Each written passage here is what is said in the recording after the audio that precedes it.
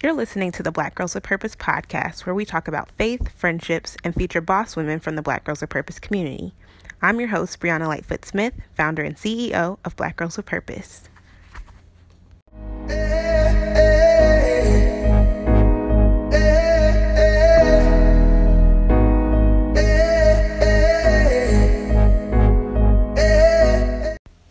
Hey there, Purpose Peeps. So I'm back today with a Bible study. It's called Patient with the Promise. And I wrote this, I'm not even really sure when, but as I was going through my notes, I felt like it was a really relevant topic. And so I'm going to share a Bible verse, what that Bible verse meant to me and what I got from that verse, and then some action steps that you can apply throughout your week.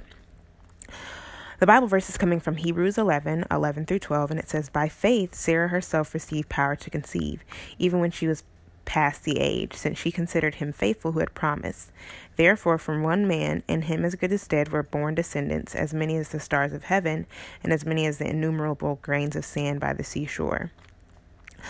I talked to you guys on the intro episode about how I am the proud mom of a 1-year-old. I love spending any time with my son, but if I had to pick one activity I enjoyed most, I would say it's morning breakfast. The house is typically quiet, my husband is usually asleep, and as a result, I get to give my son my full attention.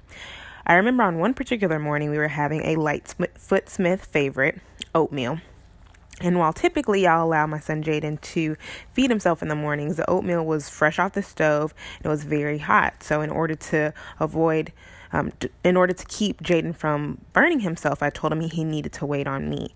I'd take a spoonful of oatmeal, I'd blow on it, and then I'd give him some to eat.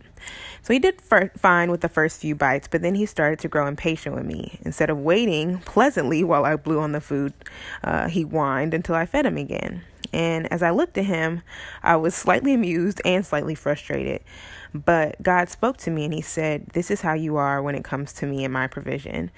While waiting on what's coming next, Jaden had allowed himself to forget that if I fed him before, would feed him again. And it's the same thing with God.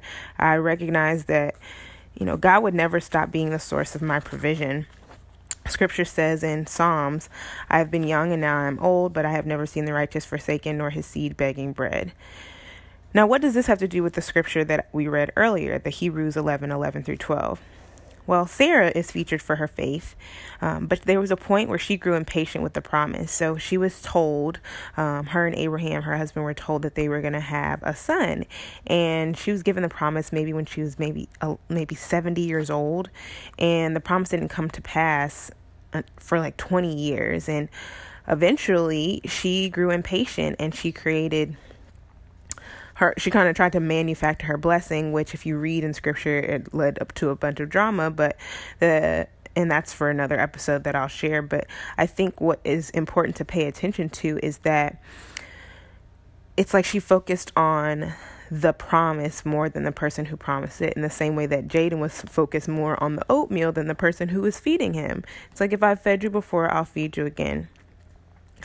Because God is faithful, he always is going to fulfill his promises, even when we grow impatient. But I think that we hurt ourselves in the same way that if Jaden grabbed the food from me and put it in his mouth, he would burn himself. Sarah tried to manufacture her own blessing, and it caused a lot of drama in her family.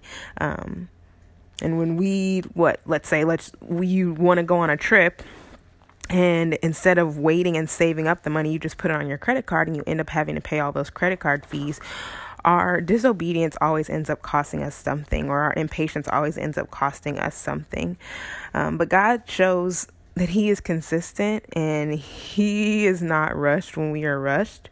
He is the true source no matter what our resources are. And I feel like someone who's listening to this podcast is probably waiting on something. I want to tell you that you can either be like Sarah and my son and get impatient and potentially cause yourself some harm, or you can stand on the promise found in Hebrews 11:11 and choose to wait patiently. Now, spoiler alert, my friends, as you make your decision, the second option is far less stressful for everybody. So what are some practical ways that you can be patient with the promise? I kind of talk about this in the How to Bloom Where You're Planted episode, but look at how you can be faithful with what you've already been given. Usually we're given a promise, but it's not like we don't have present day responsibilities. So as you're waiting on God to fulfill a certain promise, look at what steps you can take towards that promise today. And there may be times when he says, I don't need you to take a step towards this. I just need you to continue with what you've been given. But in those moments, remember, you have to trust in him. Another practical step when you're being patient with the promise is writing that promise out and still continuing to pray over it. I think that when we pray the promise, it encourages our faith and it makes sure that we don't get agitated with God. I think it aligns our desires with his, and it keeps it at the forefront of our minds so that we don't completely forget about it. My husband and I are believing God to pay off the rest of our debt. And even though I want to get discouraged sometimes, I have scriptures on my wall, on my refrigerator, on my mirror that say, for nothing shall be impossible with God. And in moments when I get discouraged, I read those scriptures and they rejuvenate me again. So those are just some quick tips I think that you can apply when you're trying to be patient with the promise. And in another episode, I'm going to talk more in depth about how to prepare for your promise. As always, we'd love for you to continue the conversation with us over on our Instagram feed at Black Girls with Purpose, and make sure you join our email list at blackgirlswithpurpose.org/join.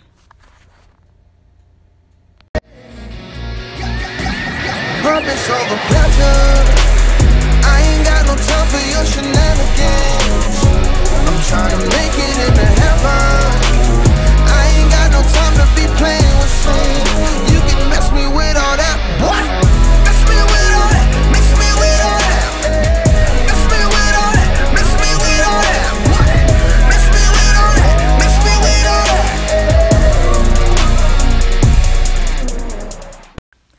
That's all for this week. Stay connected with the Black Girls with Purpose community by visiting our website at blackgirlswithpurpose.org/join, following us on Instagram at Black Girls with Purpose, and getting your copy of the Black Girls Guide to Living on Purpose at blackgirlswithpurpose.org/shop or on Amazon.com. Thank you so much for listening to the Black Girls with Purpose podcast, and make sure you do your best to live with intention, because today could be your last. It's never that easy to choose purpose, but I would die to my flesh, live a life of worship. I'm really, really, really trying to make it into heaven. I'm trying to hear him say 2 words like, well done. Well